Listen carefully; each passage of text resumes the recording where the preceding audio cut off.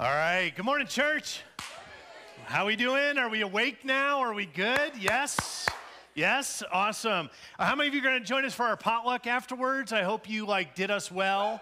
Yes, we don't want to starve, so please, please, please. And again, if you're new and you're like, I didn't even know there's a potluck, just come, or you can run down, grab some chicken or whatever. But we definitely want you to join us.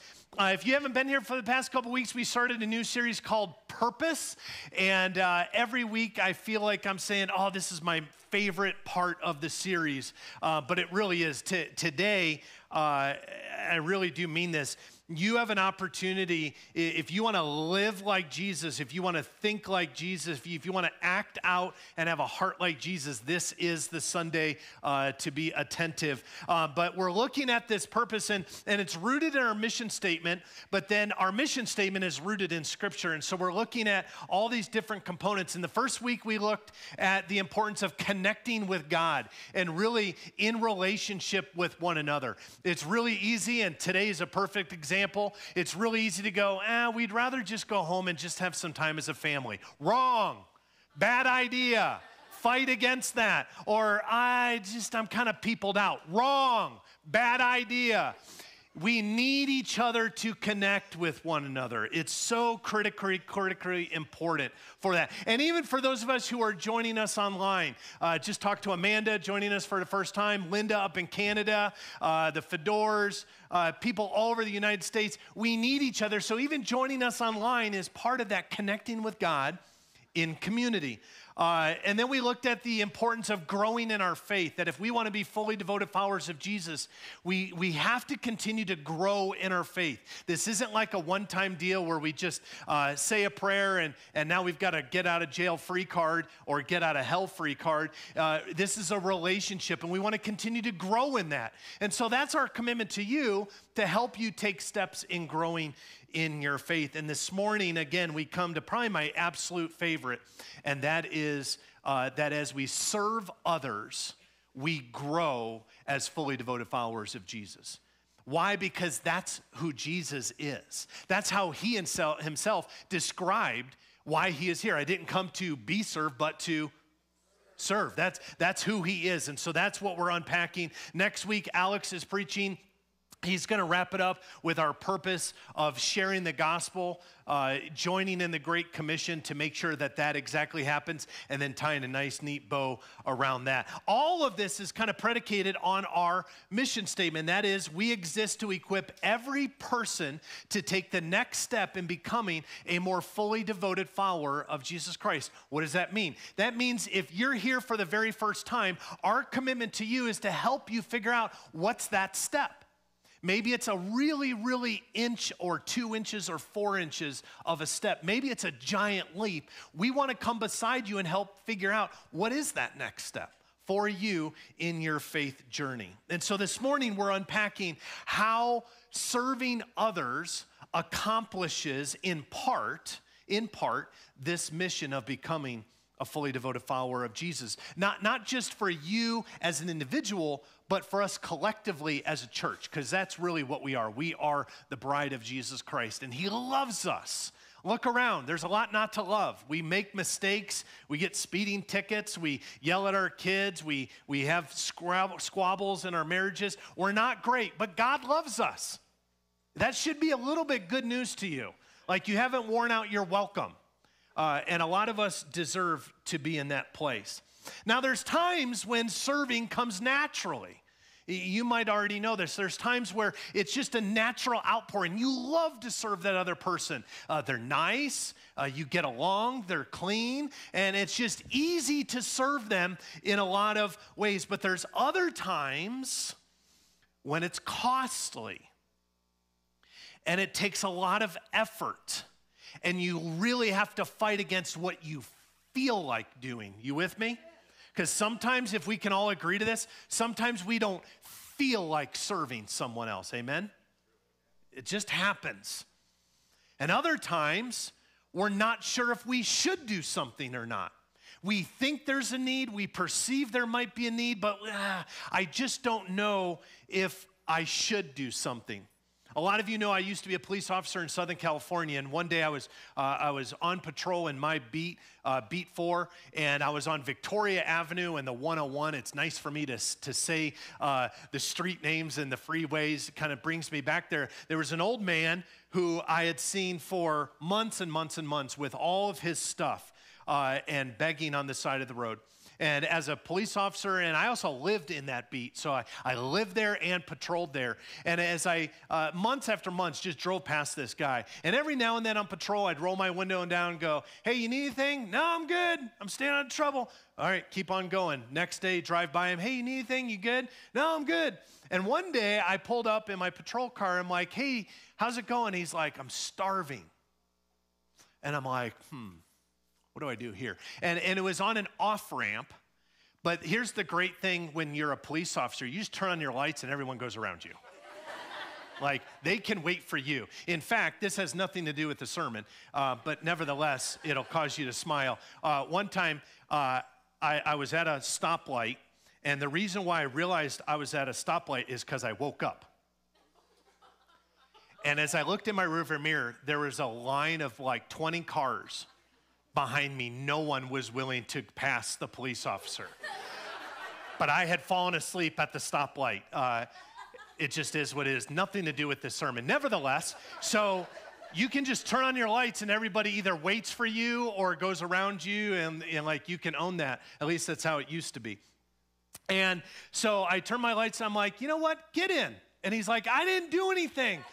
I'm like, no. I'm just going to give you a ride. We'll go get you some groceries. And he's like, I got all my stuff. I go, leave it. No one's going to touch it. So he jumps into my patrol car, and I take him to Circle K on just off of Johnson Drive in that little Colonia area. We go into Circle K. It's not the greatest shopping, but nevertheless, he grabs, Cheetos and some bologna and some drinks and, like, piles it up. And I'm like, whatever, man, just, like, pile up as many bags as you want. And so we bought the groceries, and we got in the car, and he's like, this is the first time I've ever been in a patrol car getting a ride, which is super fun. And took him back to his spot, blessed him, dropped him off, and drove away. And I have to admit to you, I almost didn't act. I almost didn't act in that moment because I wasn't sure. I wasn't sure what to do. I have to admit, it was pretty early on in my career, and I thought, am I going to get in trouble for this? And I'm like, wait a second, I decide who's in trouble for this. And so just turn on my lights, and I could act. But then I wondered, okay, what's the police department going to think that I threw this guy in my car? We went and got groceries, we came back. It's not exactly in the job description of a police officer, but nevertheless, I did it. But I found myself in this pull of like, what should I do? And even afterwards, I found myself going, was that okay what I just did? And I just didn't know. And I almost didn't act. And the situation I found myself in is not in any way unique in this world. In a world with limitless choices, and you know this, we have every choice available to us that this world has ever seen. With all those choices available to us, we still often find ourselves too overwhelmed to even make a choice. You have that problem? And that's okay, that some of that's personality, but also some of it's heart condition, especially when it comes on the heels of what to do for another person. And as I've thought about that day, as it pertains to living like Jesus, I've realized this. Our trepidation of doing the wrong thing often stops us from doing anything, which prevents us from serving anyone at all. Basically, it's this idea that you get handicapped and you're like, I don't know what to do, so you don't. And that's what we want to overcome, because that's a tactic of the enemy. We may not think that, but a tactic of the enemy is when there's a need and you freeze, that's the enemy. He's causing you to stop and pause and wonder and second guess and then not make a decision. That's the enemy's tactic. Again, we talked about this several weeks ago. His job is not to try and make you evil. His job is not to try and get you to go to some seance. His job is to distract you or to get you to pause in living a life of Jesus. Why? Because he knows if you live a life like Jesus, your life will be turned upside down for the good.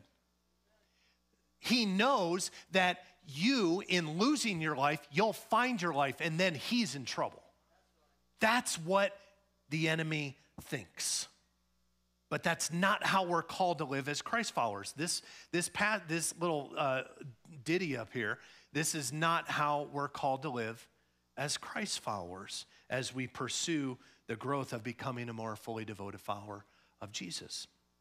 So in light of that, I think that there's a few steps. They're pretty common. They're pretty basic. If you're into taking notes or taking pictures with your phone, this would be a very worthwhile Sunday to do so, because even though these 5 steps are not life-shattering, they're not life-changing, if you implement them, I promise your life will begin to look differently. Here's step number 1. If we're going to start serving, we might need to change our position. Here's what I mean by that.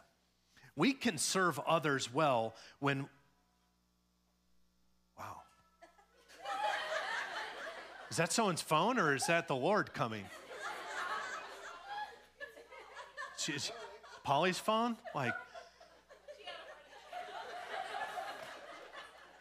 sorry, but when you're preaching and you hear church bells, when we don't have a church bell, it's like, yes, forget the potluck. Come, Lord.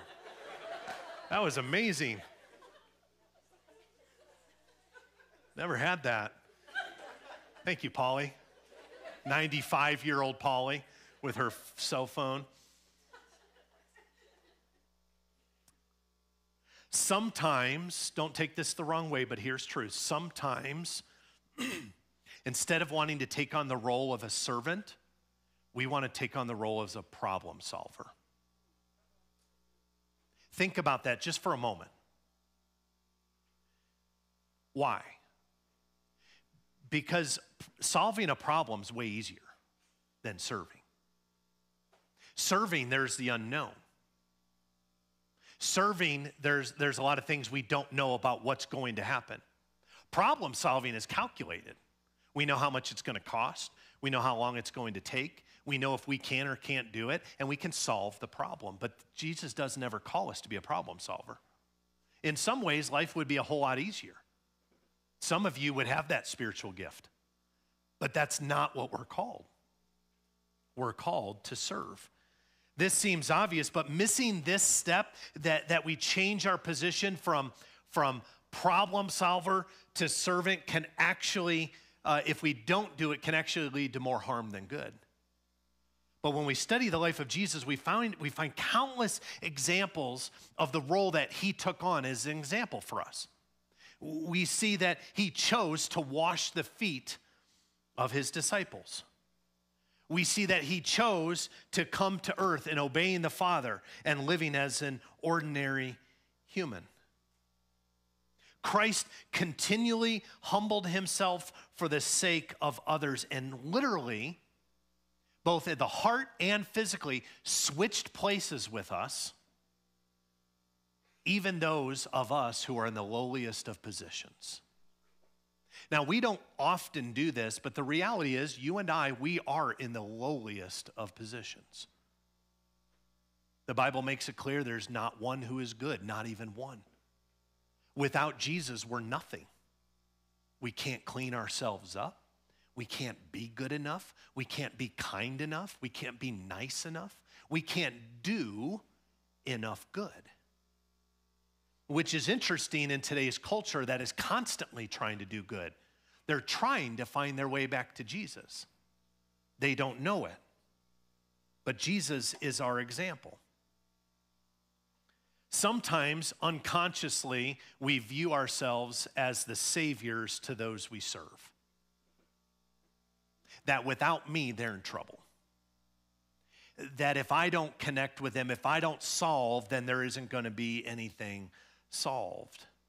But to truly model service after Jesus, we really have to believe that in God's eyes, everyone else in the room is just as important as us. And by positioning ourselves in that way, by making the conscious effort to literally position ourselves in this way, we force ourselves to leave our personal agendas, how we think we're going to help them, and then we show up with empty hands and outstretched arms and say, what can I do? It's the difference between going on a mission trip and saying, here's what we're going to do for you. We're going to build this, and we're going to do this, and then we're going to repaint this, and then those who are serving are going, that's great. Is there any way we can get some groceries?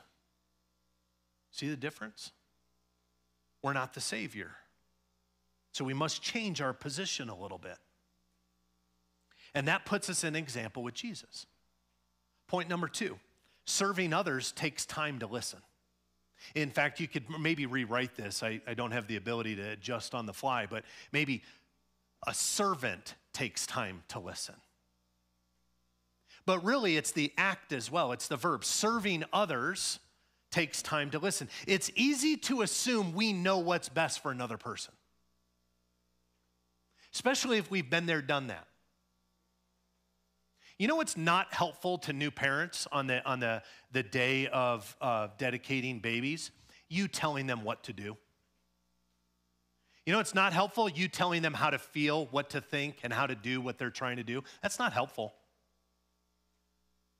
They know their baby's crying and they need to fix it. What they need is love and encouragement. What they need is for someone to listen to them about their heartache. Not, again, coming back to point 1, figuring out solutions for them. If we seek to serve others well, listen to this, if we seek to serve other people well, the best thing we can do is to take the time to get to know the people and to honor them with a genuine listening ear. Not passive, not like hurry up and say whatever you're going to say because I've got something to say to you. I've got an answer, so just hurry it up. And if we skip this step, we make it a lot more about feeling good about what we've done and helping than we actually do about serving someone else. We might feel good, but we haven't really served the person. Look at these passages. James chapter 1, verse 19. Know this, my brothers and sisters. Let every person be quick to participative here. Know this, my brothers and sisters. Let every person be quick to hear. Not do, not be, not fix. Hear. Now, for some of you, you're fixers, you're doers, you're cleaners, you're meal preparers, etc. This is going to stretch you beyond belief. Your number one way to serve someone else is to listen to them, to hear what they have to say, and to hear what they're not saying, even more so. Ecclesiastes chapter 3, verse 7. There's a time to tear, a time to sow. There's a time to keep silent, and a time to what? There is a time to speak. There is a time to do. There is a time to fix. But there's also a time to just be quiet. Ask questions. How's that going for you? How does that make you feel? What's hard right now? What makes you happy? The greatest thing you can do as a Christ follower with someone else that you're trying to serve is ask a lot of questions and then listen aggressively, not passively. Proverbs chapter 18, verse 13. If one gives an answer before he hears, it is his folly and shame. In other words, if you speak before you hear, this applies to marriage as well. If you speak before you hear, in other words, you offer a solution or you offer a way to change the person's thoughts and feelings, if you do that before you hear, what is coming out of your mouth is not a solution, it's not wisdom, it's not hope. The Bible says it is folly and shame. I've had to learn this the hard way. Sandy and I just celebrated 24 years of marriage. Yeah. I'm irresistible. And I have had to learn when Sandy wants to share, often I just need to listen. I don't need to fix. I don't need to speak. When my beautiful daughter up in the tech booth running the cameras, when she does, that's even harder because I'm like, I got some solutions for you. Any parents understand that? Like they're one word in and you're like, oh, here we go. I've prepared a PowerPoint presentation to fix you. But I've had to learn, I gotta listen. I gotta listen because when I don't listen, what comes out is foolishness, not wisdom. Growing followers of Jesus believe the simple act of listening is a powerful way to serve another person. You have an opportunity to do that after church today at our potluck. Just listen. That's serving. That is a tangible way to serve, is just to listen to someone. Hey, where'd you come from? They're about to say their city and you're moving on to where you came from. That's not serving. Just listen. A harsher way is shut up. Because if we show up always just to paint a house and fix windows and deliver meals, but we don't take the time to look the individual in the eye and hear their story and to feel their joys and to feel their pain and the weight of what they're carrying, then we're just doing good. But if we're going to do good in the name of Jesus Christ, it takes so much more than just checking a box of what we've done for them. Now, sometimes that's hard, sometimes that's easy. But nevertheless, that's our call. That's what we're supposed to be doing.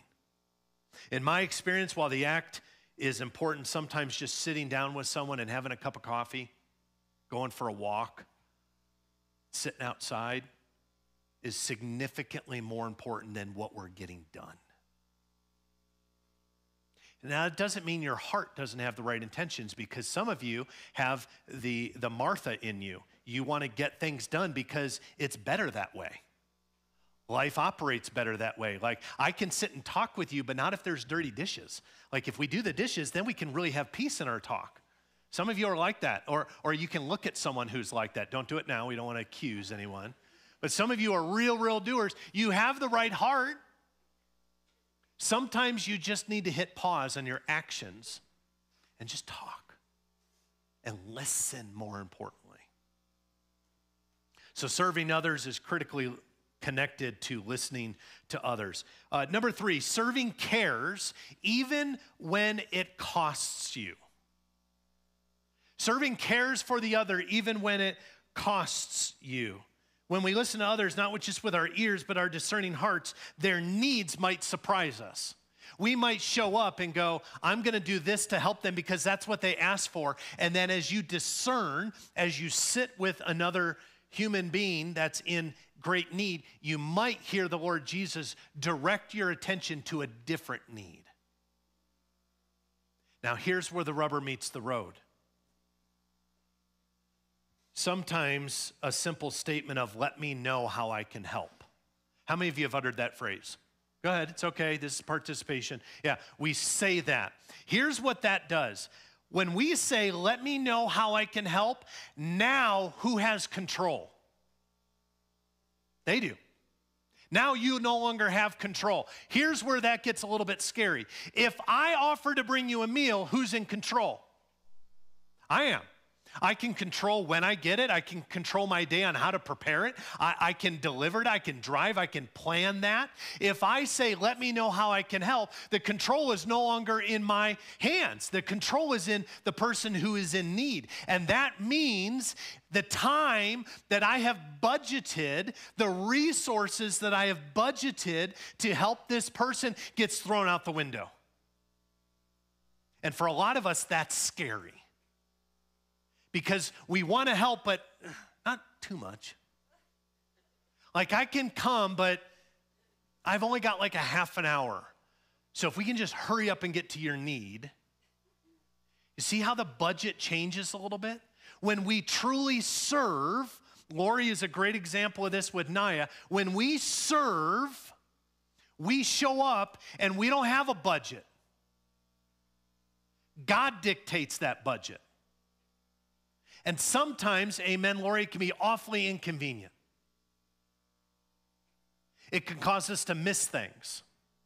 It can cause us to spend more money than we allotted to help that person. Well, help and serve are two different things. Because if you're truly serving as the hands and feet of Jesus, there is no budget to your time. There is no budget to your finances. Because why? It's God's anyway. It's not yours. It's not yours to budget. It's God. So he might say, I know you were going to spend $20 on this meal for this family. I want you to spend 50. And you go, gosh, I don't have 50. And he goes, no problem. I got 100 waiting for you tomorrow. That's how God works. In his perspective, in his view of this world, that's how God works. And so for us, serving cares even when it costs us. And if there's not some sense of sacrifice, you need to ask yourself, am I doing the bare minimum? Am I doing what will allow me to still feel good, but not push me too far of what I've allotted for this? And this often requires us to drop our own agendas. Again, we're talking about serving. We're not talking about good things in this world. A cultural pursuit of common good for mankind. That's not what we're talking about. We're talking about serving as Jesus served. That's what we're pursuing. Because when we tap into that, we've tapped into Jesus himself. And that's our goal. That's our goal for every single one of you, is that you tap in to who Jesus is and who he always wanted you to be in his character. Amen. That's an amen. I don't know if you can read baby talk. It may demand more than we're willing to give, and it's costly. But the act of caring might not always be a big dramatic action. Sometimes we think, wow, if I'm going to help, it just has to be this enormous thing. No, it doesn't have to be enormous.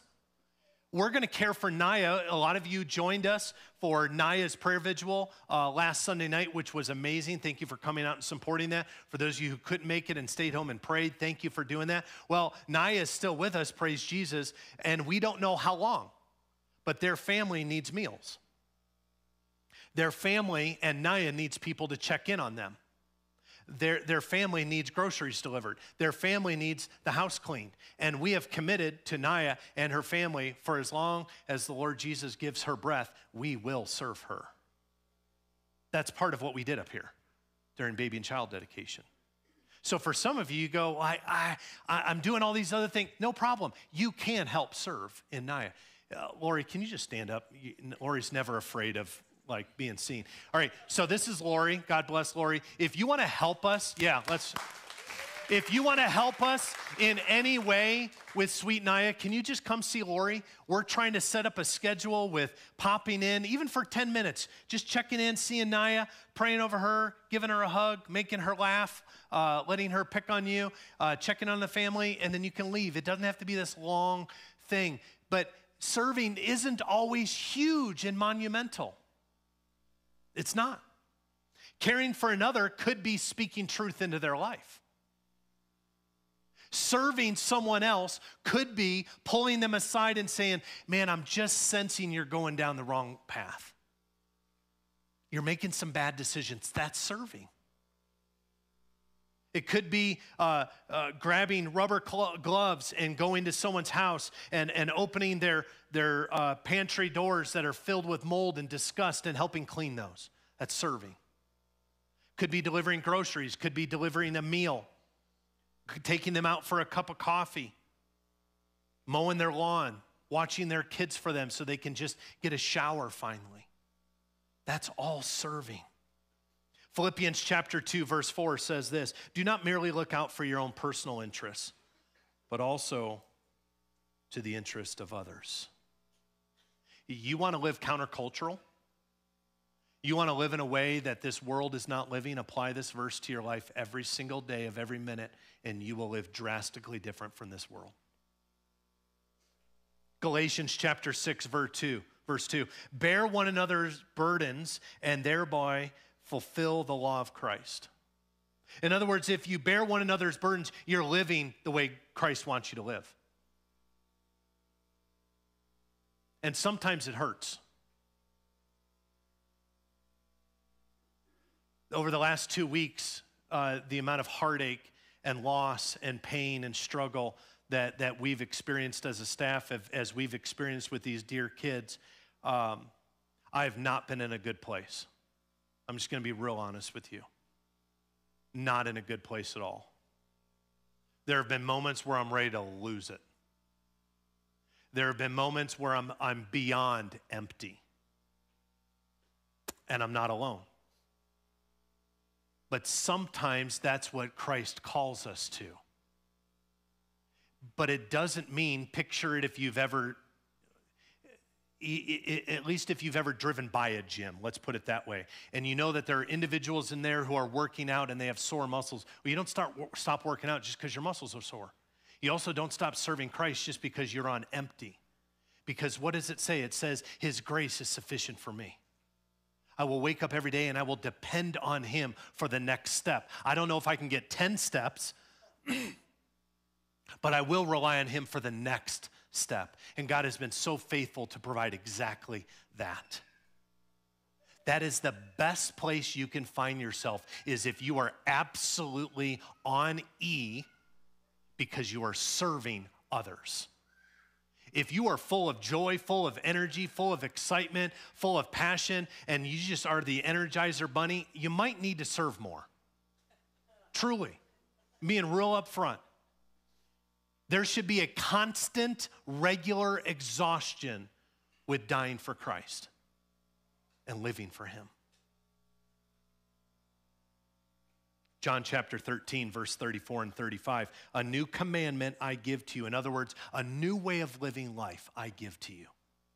That you love one another, even as I have loved you. That you also love one another. By this, all men will know that you are my disciples, if you have love for one another. Does it in any way say, if you tell them that they're sinners, if you tell them they're living wrong, if you tell them fill in the blank, then they'll know you're my disciples? Does it say anything about that? No. If you love one another, they will know that you're mine. Goes back to the greatest commandments. Love the Lord your God and love your neighbor as yourself. That requires a lot of work.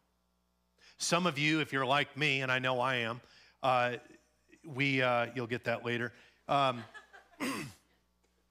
Pre-COVID, our schedules were wide open.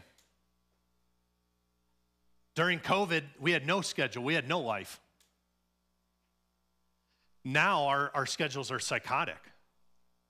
Every minute of every day is filled up. We're going here, we're going there, we're driving kids, we got to pick up, we got to get to work, we got to run and do groceries. Somehow someone's got to do laundry, and we're just running around. Does this sound any familiar? And it's happened. And as a Christ follower, someone who's growing, pursuing, wanting to be a fully devoted follower of Jesus, you got to fight against that. Number 4, serving recognizes that we're not the whole solution. When we've listened to the full magnitude of someone's brokenness, it can be very, very discouraging. Like, how am I going to do this? Have you uttered those words before during an emergency? How am I going to do this? Or better yet, maybe it's you and your spouse. How are we going to do this? We all have a natural inclination to want to fix problems, especially when our hearts hurt for the individuals. But when we seek to serve others in light of how Christ served us, we take comfort knowing we're not the whole solution. We're part of a solution. Think about a chain link fence. There's only one latch on a chain link fence. All the rest of it is links. But you take those links away, we don't even have a fence. It's the same way when we're serving with a problem. There's only so much Lori can do. There's only so much we can do, as we talked about loving little Henry up here and bringing him into the ways of the Lord. Well, we all can't lead Henry in the prayer to accept Jesus Christ as his Savior. That'd be a little overwhelming for the poor kid. But we can do our part. But where we get confused is if we think I am the solution. In fact, I'm the whole world. So how do we maintain that perspective? To serve others well, we must have faith that we're primarily serving someone greater. In order to do our part, we have to have the perspective of, I'm not necessarily serving this person. In serving this person, I'm serving someone greater. That allows us to maintain our perspective. Again, this is what separates Christ followers from the good of the world. The good of the world says, I'm doing this, I'm with a team that's doing this, and we are going to do good. And it's focused on the thing. Christ followers say, here's a person who's struggling, who's in pain, who has need. I'm going to serve them, and in serving them, I'm serving the God of all creation. And that is going to change the world. It's going to change circumstances. It's going to change my relationship with God in a way that's different than just going and serving and doing something that's good. That's the truth. And often, listen, when we lose that perspective, serving gets old really fast. Serving becomes a chore. Serving becomes a pain when we lose that perspective. If we camp out on the perspective of just doing a good thing, we are going to burn out.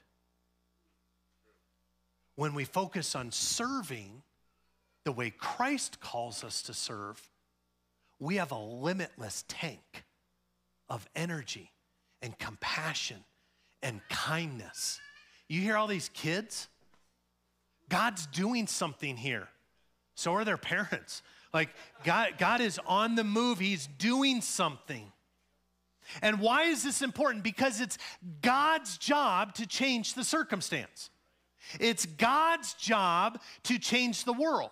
It's our job to participate with him, which by his grace he lets us. But it's God's job to bring true change to people's lives and their circumstances. That's not an excuse to go, well, someone else will volunteer with the kids. That just because it's God's job doesn't let you off the hook. Does that make sense? What we're focusing in on here? And the realization that we're not the whole solution should give you some peace. It really, really should. Because we take God seriously, don't take yourself seriously. And when we do that, we trust that God is going to fill in the gaps where we can't serve any longer. When dear Lori has to leave Naya's side and go home because she still has a family, she has a husband that she reintroduces herself every now and then, says, hi, I'm Lori, remember me? When Lori has to leave, Lori has to trust God is going to fill in the gap when she's gone. You with me? Is this clicking? Number 5, and finally, to grow as one who's serving, you need to allow yourself to be served. This is going to be hard for some of you. Sometimes the greatest servants are the worst at receiving service, and you burn out. If you're going to grow as a fully devoted follower of Jesus in the area of serving others, you must allow others to serve you. You have to. Why? Because when we do that, we find mutual respect. We find opportunities for discipleship. And in the same way of allowing yourself to be served, accepting a meal, letting someone come clean your house, someone bringing you groceries, someone giving you a gift card, someone saying, sit down, we'll get it. And you, as much as it would kill you to sit down and let others do it, is often an incredible way of serving someone else. Because when we serve as Christ, it feels good. Every potluck, I walk around at the end and I pick up plates, and people are like, oh, we can do that. It gives me joy to serve you. I don't do it to be good. I don't do it because someone needs to do it and no one's doing it, so I might as well have to do it. I take joy in doing that. As your pastor, I take joy in serving you. I genuinely do. And sometimes I need to let you serve me. And I need to stay seated. And I have to admit, that's hard for me. It's super hard. But if I don't, I'm robbing you of the opportunity to practice your God-given characteristic, and that is to serve others. He allowed others to serve him when it was done for the right reasons. He may have quieted Martha's frets running around the house. He certainly did that. But he also defended a woman who spent a year's wages on some perfume to wash his feet. Not because he thought, I deserve this, wash away. But he knew that the very act of service of this woman was going to draw her closer to the God of all creation and help her find more of her character. So he let her serve. And when we talk about the costliness, and that's a whole nother sermon, you've heard it before, it cost her everything. And Jesus stood by and let her. And here's the lesson. Some of you need to let others serve you. Just want you to sit on that for a moment. Maybe you're a mom, maybe you're a dad, maybe you're a single, maybe you're a college student. Maybe you're the one who always gets it done. Maybe, just maybe, you need to just sit back. And when someone goes, hey, can I, instead of you going, no, let me, maybe you need to say, that'd be great. That would be great. I'd love that. Thank you.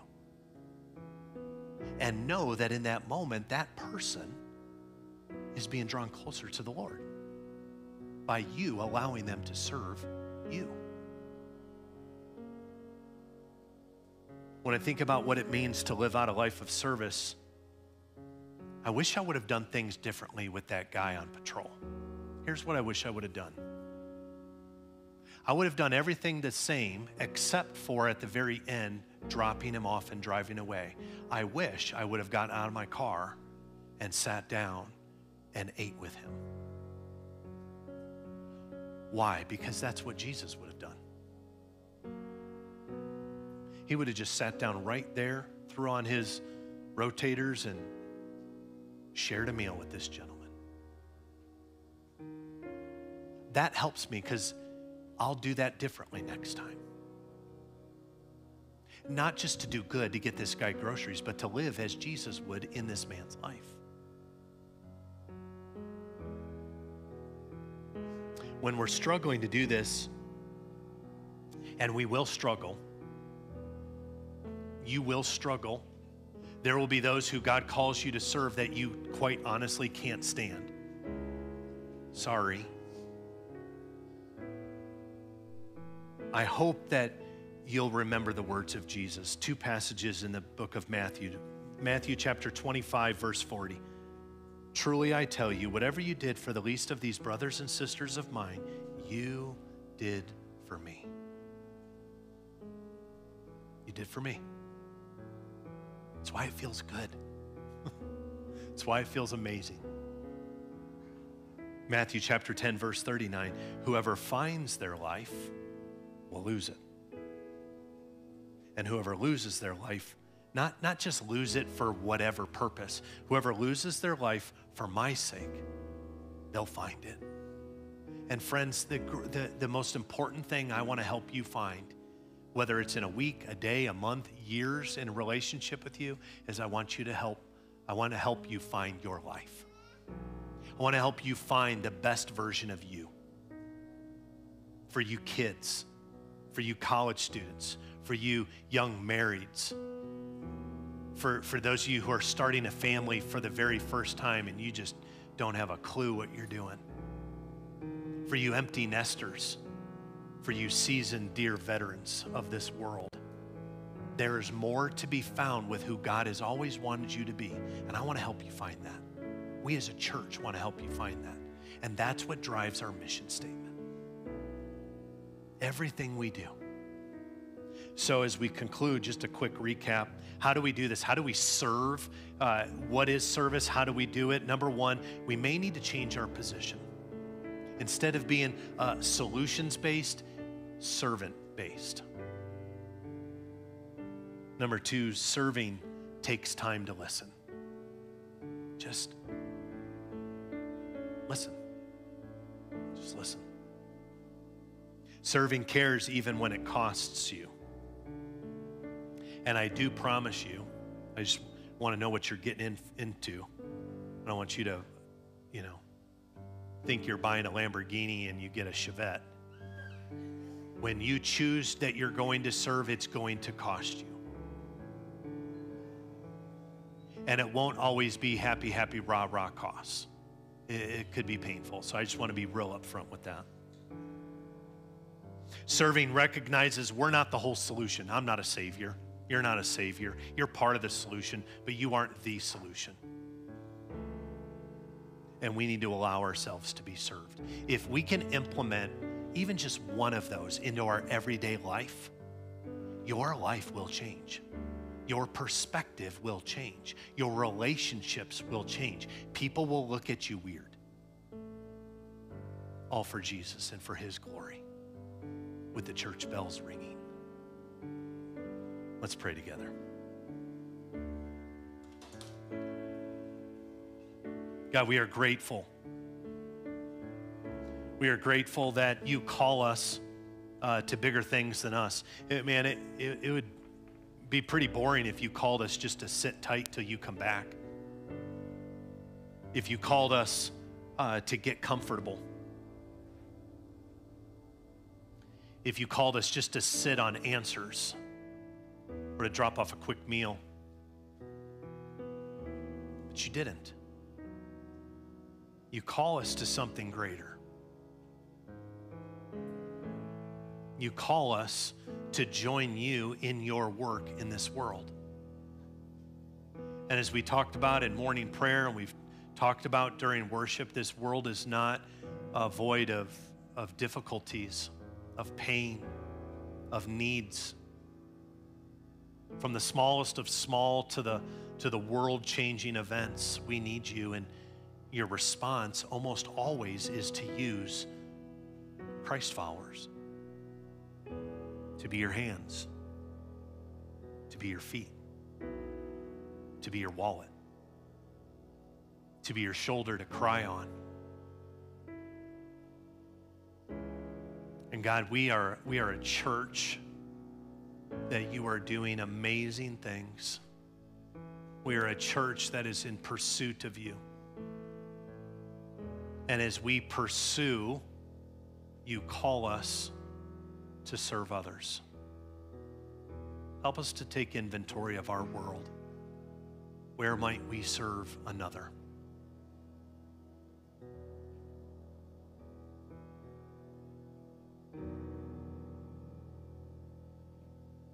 We love you because you're worthy of our love.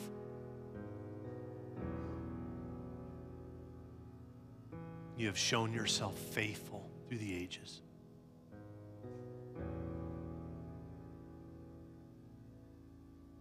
You are the Ancient of Days. You are the truth yesterday and today and tomorrow. You're our comfort during times of trouble. You are coming again to raise the living and the dead, to bring us back to that place that you've been preparing. And until you give us that last breath, may we serve as you serve. In Jesus' name we pray. Amen. I want to give you a real practical next step as we get ready to worship. Out on the table, just outside these glass doors and to the right, there are 2 tables set up. We've been working really hard, Amy and Grant and the team, putting together outreach and missions. It's a little bit hard, as you can imagine, with COVID kind of flaring up, but yet we're having several meetings figuring out how do we still continue to be the church even amidst a world pandemic. And we've identified a handful of areas in order to do that, and we need your help. And maybe it's a 5-minute help, maybe it's a 5-month help, but we need your help. And we're going to ask after the service, there's some representatives that will be over there. We're we're beginning to pray about and have discussions on how do we help refugees that are coming to Colorado. Not just Afghanistan, that's the obvious, but every single day we receive refugees into our state, into the greater Denver area. And so we're figuring out how do we help them? How do we be the hands and feet? Do we bring groceries? Do we stock their fridge? Do we buy them clothes? Do we give them a ride from the airport? Do we welcome them at the airport so that they're not alone? Scott and Shannon Carpenter are helping us greatly with that. And we'd love your help. You can just stop by and have a chat with them. We're also continuing to expand our foster care ministry, what we can do with that. We're putting plans together even now for next July's Christmas party in July for our foster families. But there's a lot that goes on during the day and others. So there are several things on those tables.